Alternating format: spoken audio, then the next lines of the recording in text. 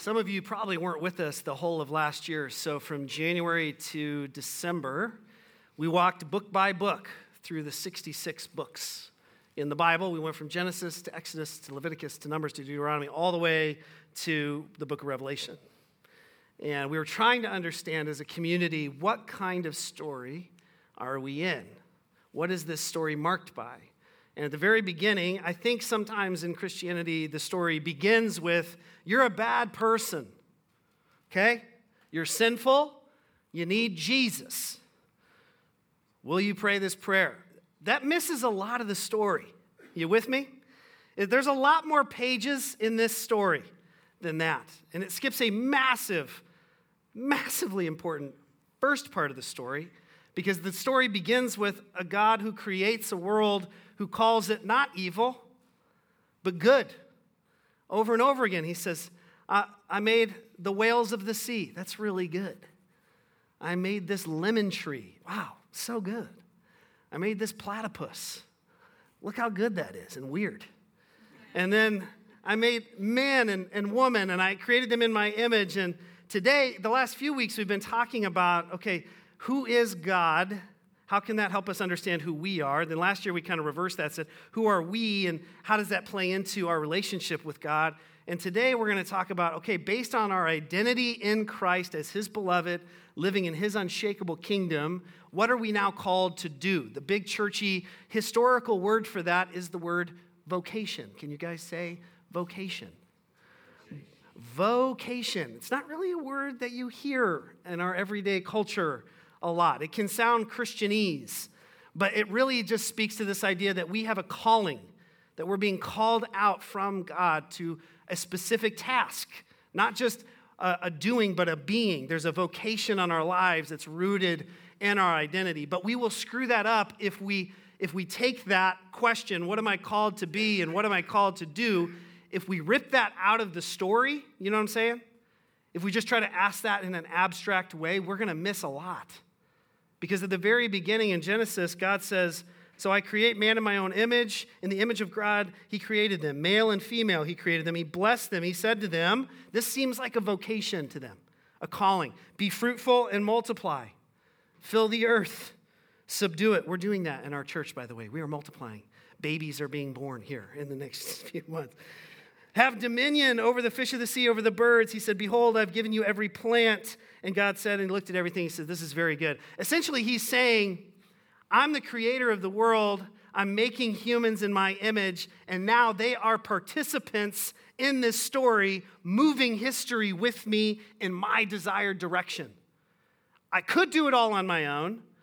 That's not what pleases me. What I delight in, by the way, Garden of Eden, Eden means to delight in something. In the Garden of Eden, Adam and Eve didn't sit around singing worship songs. There was a garden there. They were tilling it. They were eating it. They had a mandate by God to not only be fruitful and multiply, but fill the earth so that it could cultivate all the richness of what the earth could do. I mean, it took us a few thousand years, but the iPhone finally came about. You know what I'm saying? Like, we did that because there's this good stuff in the earth, and it took us a lot of time. You with me? To like figure out, okay, how does this metal work with this thing, and how do we do this? That's a part of God's intention. Have you ever thought about that? Like, a part of the creational good that's in our world is that it's ordered in such a way that human beings can mine it, manipulate it, and use it for the good of others that glorifies God. But in that creation story, very quickly, we see a story that turns south, and Adam and Eve decide, no thanks, God. Satan says that we can run our own life, and we don't need you, and so we would prefer autonomy, and so we're going to take the fruit of the tree, and we're going to sin against you. We're going to rebel against you, and God says, okay, well, then you cannot no longer live in the Garden of Eden, and as a punishment, death comes into the world. Disease comes into the world, and all of a sudden now our relationship with God is broken, our relationship with creation itself is broken, our relationship with one another is broken, and maybe you're feeling this morning, but your relationship with yourself, there's a part of sin that makes us feel disconnected from our true self. And then God says in Genesis chapter 11, I'm going to choose this family, this very humble, Near Eastern family, and I'm going to restore the world through them. He calls Abraham, and he says, through your family, I'm going to restore the earth. And on Israel's life, let me just read you this. This is cool. I found this morning. In Isaiah 42, this is all over the Old Testament, but I don't know if it's clearer than this. In Isaiah 42, it's God talking, and he says, I'm the Lord, Israel, and I've called you. This is your vocation. In righteousness, in my goodness, I'm going to take you by the hand. I'm going to keep you. I'm going to give you a covenant for the people. I'm going to make a promise for you. And then he says this, you are to be a light for the nations. When I think about Israel's call, what were they supposed to do? What were they supposed to be? They were meant, in Genesis chapter 12, God doesn't say, Abraham, I'm blessing you so that you could be rich, period. He says, no, I'm blessing you so that you can be a blessing to the nations. And all over the Old Testament, read the book of Leviticus. It's really weird. And it's really weird in comparison to how other cultures at that time lived. They had no focus on the poor, on the widows, on women, on children, specifically girl children. If you read the Old Testament in Leviticus in light of other cultures of that time, you're gonna wake up pretty quick to understand this is a different kind of God who values the least of these, who values everybody. He's trying to protect everybody. He's trying to work for the good of everybody. But Israel fails at their vocation, their calling. They don't do it, so that's where we come into Matthew, the book of Matthew. Mark, Luke, and John is all about Jesus, the story of Jesus. And in Luke chapter 4, I had to say that because you won't understand what Jesus is saying unless you understand that context, okay? Because in Luke chapter 4, beginning in verse 14, if you want to look there, let's just scroll down. Luke 4:14. If I could just read that all the way to verse 40, verse 30, can you stay with me? All right, my Bible broke, my pages ripped out, so this is the ESV version, so if that sounds different, it is. My Bible's being repaired right now by some dude in Gilbert. I trust him. So, Luke 4, in the ESV, English Standard Version, starting in verse 14, says this. And Jesus returned in the power of the Spirit to Galilee. That's a region there around his hometown. A report went out through all the surrounding country, and he taught in their synagogues, being glorified by everybody, being praised by a lot. He came to Nazareth, which is where he had been brought up, and as was his custom, he went to the synagogue. On the Sabbath day, he stood up to read. The scroll of the prophet Isaiah was given to him. Remember Isaiah 42 we just read? He unrolled the scroll. He found a place where it was written, and he read this. This is Isaiah 60, by the way. The Spirit of the Lord is upon me, because he's anointed me to proclaim good news to the poor. He sent me to proclaim liberty to the captives by recovering the sight to the blind, to set at liberty those who are being oppressed, to proclaim the year of the Lord's favor. And then he rolled up the scroll. He gave it back to the attendant. Jesus sat down. All the eyes in the synagogue were fixed on him. And he began to say to them, today, this scripture has been fulfilled in your hearing. Big statement. And everybody there, they spoke well of him. They marveled at his gracious words that were coming from his mouth. And they said, isn't this Joseph's son? And he said to them, Jesus says back, well, doubtless you'll quote to me this proverb, hey, physician, heal yourself. What we have heard you did at Capernaum, do right here now in your hometown as well. And Jesus said back to them, truly I say to you, no prophet is accepted in his hometown. But in truth, I tell you, there were many widows in Israel in the days of Elijah. Now, this is important. Stay with me. I know some of you right now, this is a lot, all right? Check, this is important because there's about to be a turn in the story. It doesn't make sense. Verse 25, but in truth, I tell you, there are many widows in Israel in the days of Elijah.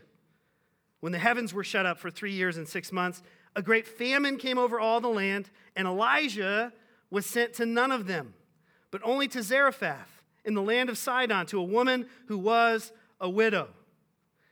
And there were many lepers in Israel in the time of the prophet Elisha, different.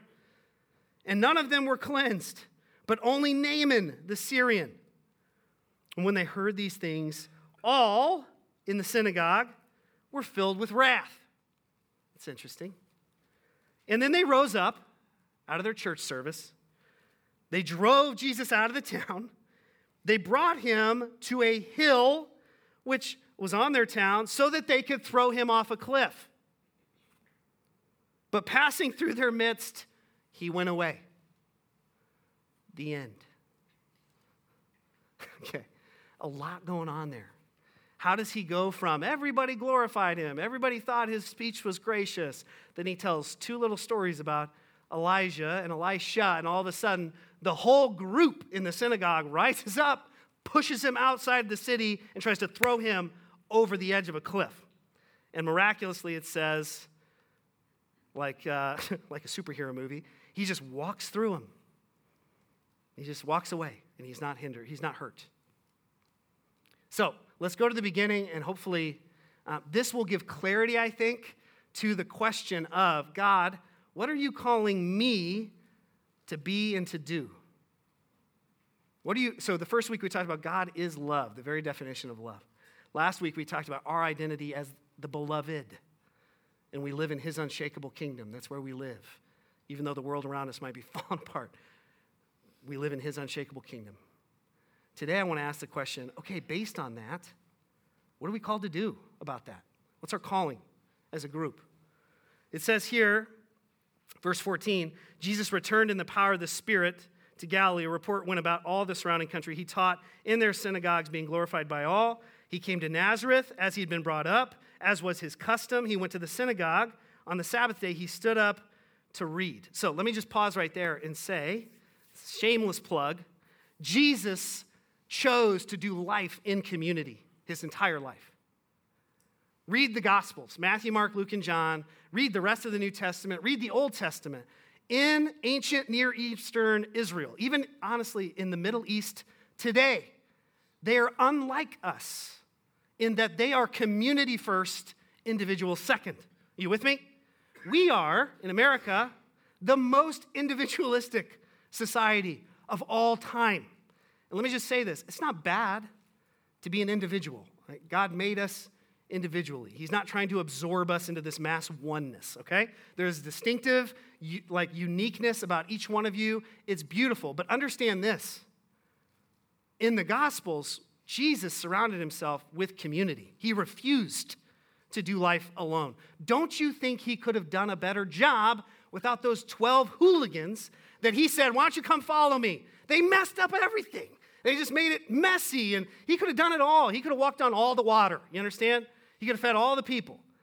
But instead, Jesus, like God, who he is God, by the way, but like God the Creator, he wants to work through you.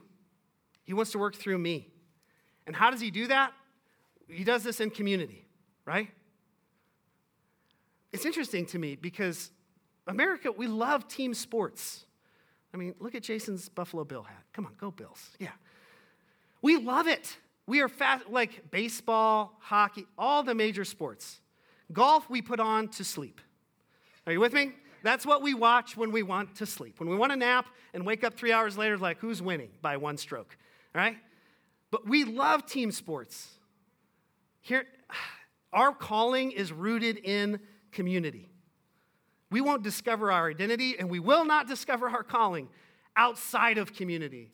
Aiden, if you'll put up that Teresa of Avila quote, it's one of my favorite saints from the last 500 years. She's amazing. She wrote a book called The Interior Castle, which is just self-discovery. It's an incredible classic book.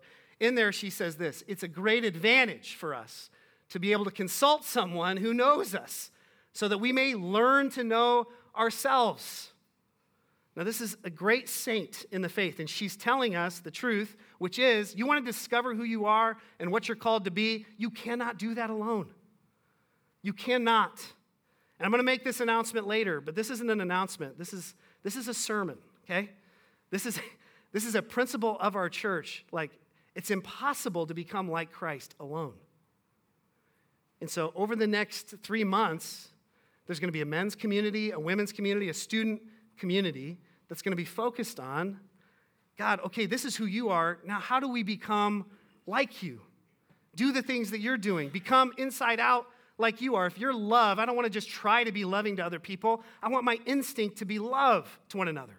Okay, God, if the fruit of the Spirit is joy and that's who you are. You're a joyous, celebratory, a bountiful God. I want to become like that.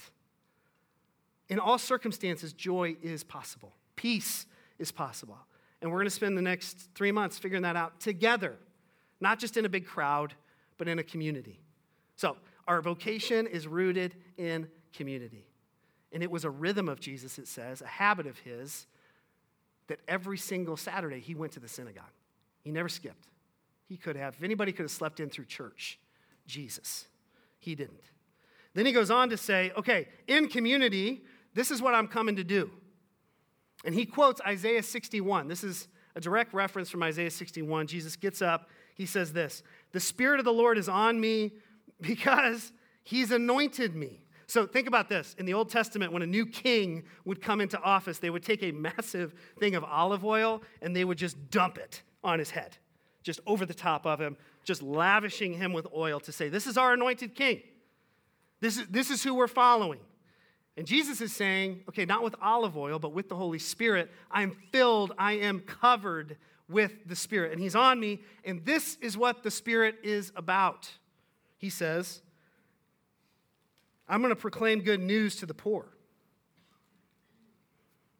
I'm going to proclaim liberty to the captives. I'm going to recover the sight of the blind. I'm going to set at liberty those who are oppressed. I'm going to proclaim the year of the Lord's favor. Now, I'm not going to go deep into this, but there's this really, really cool celebration in the Old Testament called the year of Jubilee. Have you ever heard of this?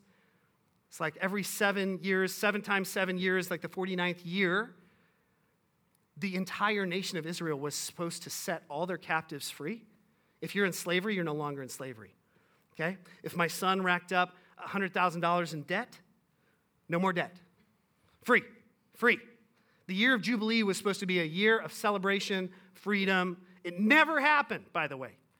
They never celebrated it because, let's be honest, if you're rich and you have slaves and they're working on your field, how easy is it for you to pull away? Say, actually, all this stuff you owe me, you're good. That'd be hard. That never happened. But Jesus is saying, I'm here to set everybody free. Now, let's talk about the words poor and blind for a second, because some of you, when I say he came to proclaim good news to the poor, you don't put yourself in that category, and you probably should. When he says poor, he doesn't mean economically poor, although some of you might think that that's you in the room, based on the economy in 2024. He doesn't mean spiritually, just spiritually. This is a holistic word that refers to everybody who's on the outside. Okay, so in Jesus' day, this would have been people that did not get along with the Roman government. They'd be on the outside. Okay, they'd be poor. In his day, if you were born a woman and you weren't married, or if you were a widow, you'd be on the outside. He's saying, I'm coming to give good news to you.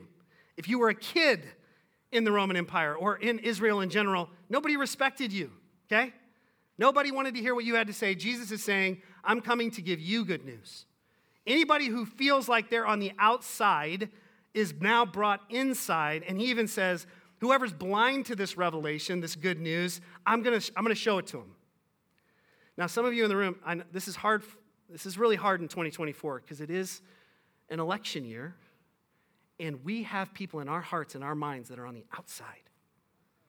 They're on the outside. They don't agree with us. They should agree with us. They do not agree with us. This is probably the most perfect year to practice. Whoever you think is outside, God is saying, no, I'm inviting them inside. Whoever you're looking at and saying, they couldn't possibly be a part of God's family, Jesus is saying, no, that's actually why I came, to make everybody a part of the family of God. So later, right after this verse, when it says, everybody spoke well at him, they marveled at his gracious words. What they meant was they're astonished that God's good news is for everybody. It's that gracious.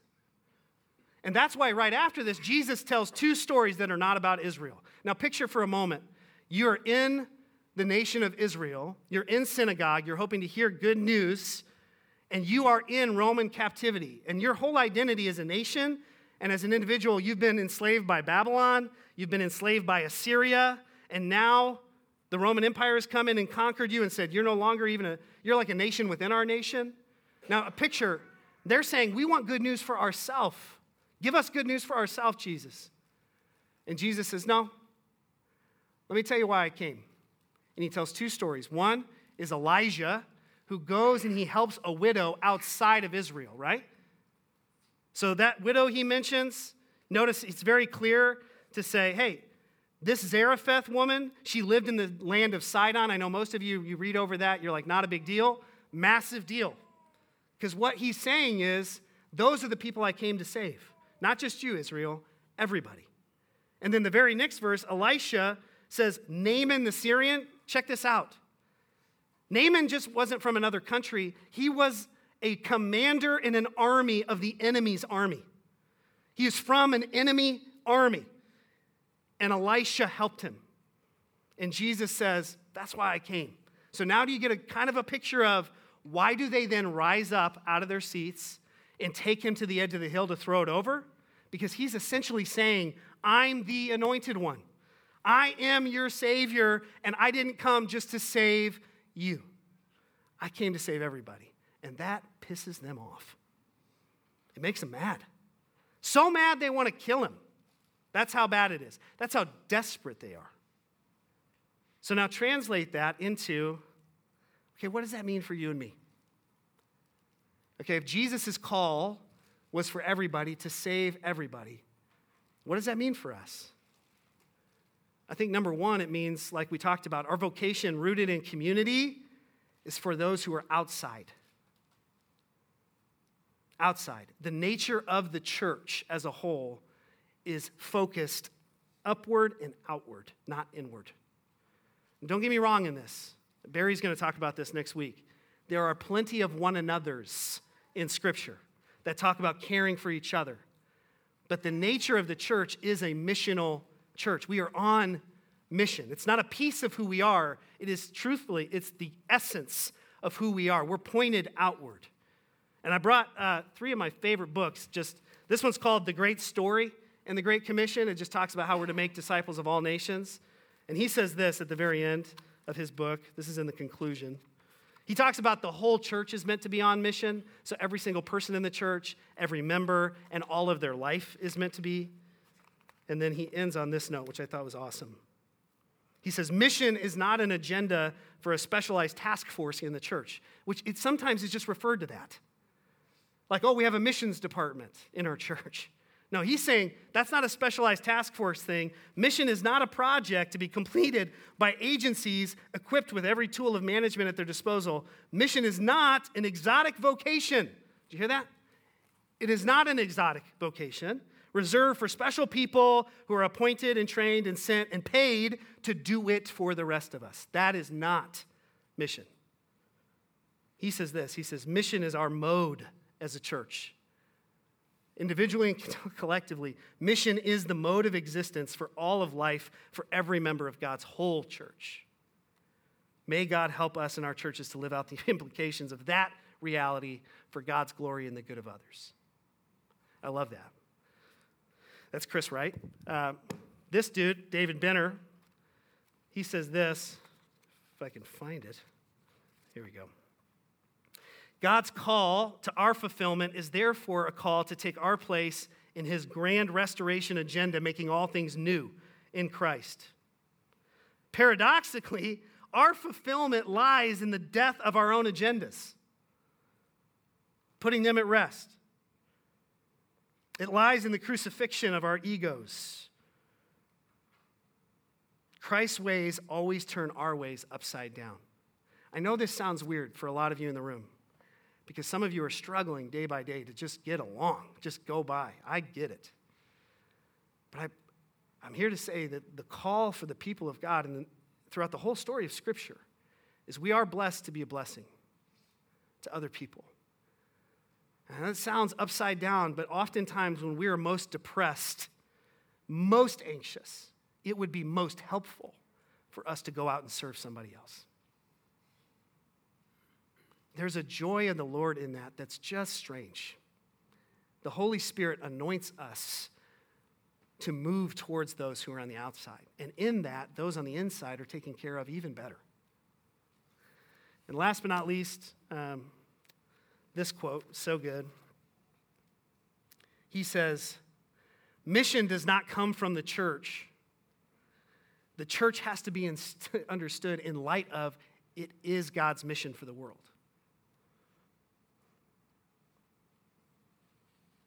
We have to reflect on our identity and calling. We are a missionary church. Now, I don't know if you've ever put this together, but that is the reason why we're called Rhythm Community Church. We're called that because, to me, rhythm speaks of this idea of there's practices that we do, rhythms that we do together that help us to become like Christ. We can't do that without one another, community. But ultimately, that's for the sake of the world. The church is for the sake of the world. We are formed by God with each other for the good and the glory of God. For the good of others, for the glory of God. And so I want you to hear me on this. I'm not here to tell you what your vocation is. That is to be discovered creatively by you. And I love, if you can throw up this verse, this is how we're going to end today and enter into a time of communion. This is the Apostle Paul in Galatians 6. Right after he says, those of you who are filled with the Spirit, you're filled with the Spirit to serve other people. I know this is a lot. You don't have to read this. I just put it up there for those of you who have a hard time focusing when you close your eyes. So, this is Galatians 6. I'm only going to read the first part of it, but I'm going to read it a few times, and I would love it if we could do this in an ancient way of reading Scripture, which is called Lectio Divina. It's just a way of reading it a few times, letting it wash over us, trying to hear from God. What is he trying to say to you about your calling today? So if it helps to look at it, great. If it helps to close your eyes, awesome. Houston, would you come up and play as I read this? That would help me. Thank you. So just maybe read with me the first time, just get oriented to this passage. Paul says, live creatively, friends. If somebody falls into sin, forgivingly restore him, saving your critical comments for yourself. Amen. You might be needing forgiveness before the day's out. Stoop down and reach out to those who are oppressed. Share their burdens and so complete Christ's law. If you think you're too good for that, you're badly deceived. Here's the calling piece. Make a careful exploration of who you are and the work that you've been given, and then sink yourself into that. Don't be impressed with yourself. Don't compare yourself with others. Each of you must take responsibility for doing the creative best you can with your own life. Be very sure now, you who've been trained to self-sufficient maturity, that you enter into a very generous, common life with those who have trained you, sharing all the good things that you have and experience. I'm just going to read that middle part just a few more times and let it sink, hopefully, into our souls. And again, maybe this could be just a interactive conversation with you and the Lord before you take communion, before you remember Jesus died that you could have a vocation. He resurrected that you could have a calling in a new being. So listen to this invitation to make a careful exploration of who you are and the good that you've been given, the work that you've been given, and then sink yourself into that. Don't be impressed with yourself. Don't compare yourself with others. Each of you must take responsibility for doing the very creative best you can with your own life. Be very sure now, you who have been trained to a self-sufficient maturity, that you enter into a generous common life with those who have trained you, sharing all the good things that you have and experience.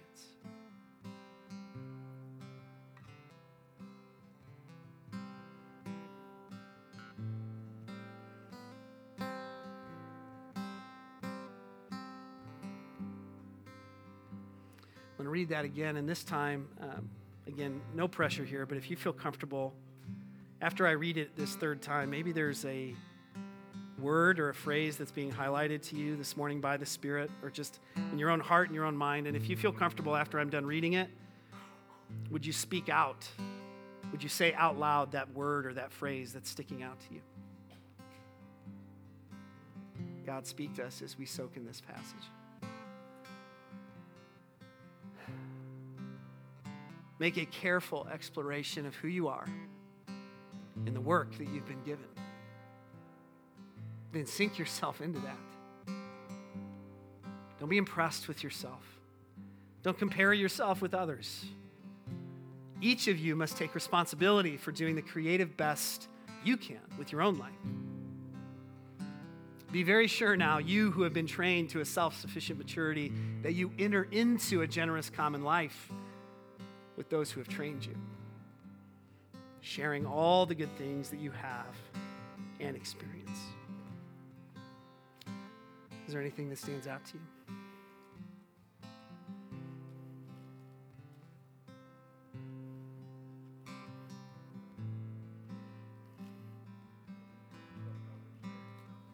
Don't compare yourself to others on both sides. Yeah, amen to that. Sink yourself into that. Oh, yeah.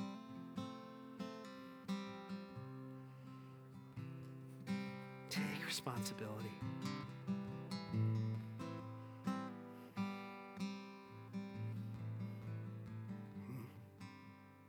Wow. Self-sufficient maturity.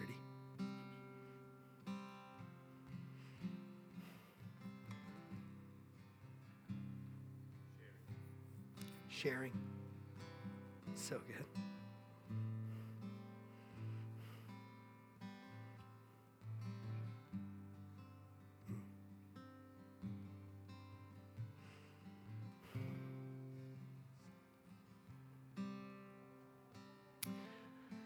Live creatively, friends.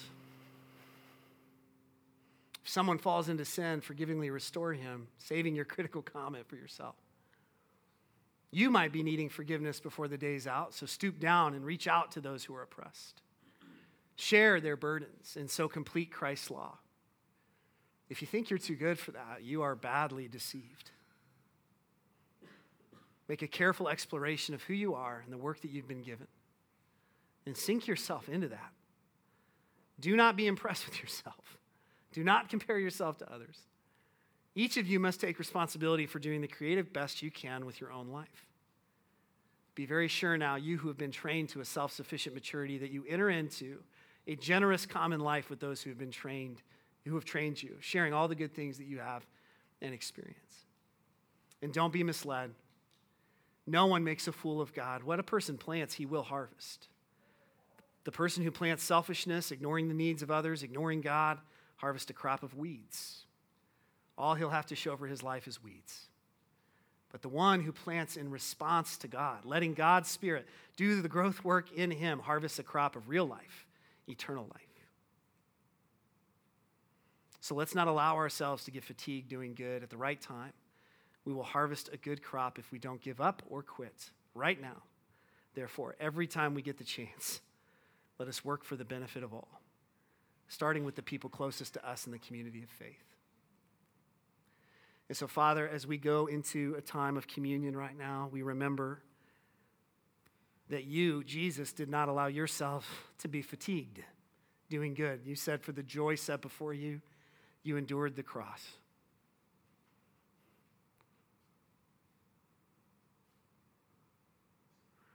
Jesus, I'm imagining you in the upper room right now, giving bread and wine to your closest followers and saying, hey, for the future, do this and remember me. Remember my body that was broken for you. Remember my blood that was shed for you. So whatever you meant by that, whatever you were conscious of when you said, remember me, help us to enter into that as a community right now. Nourishing ourselves in Christ that we might nourish the ones around us. In Jesus' name I pray. Amen. You're welcome to take communion whenever you're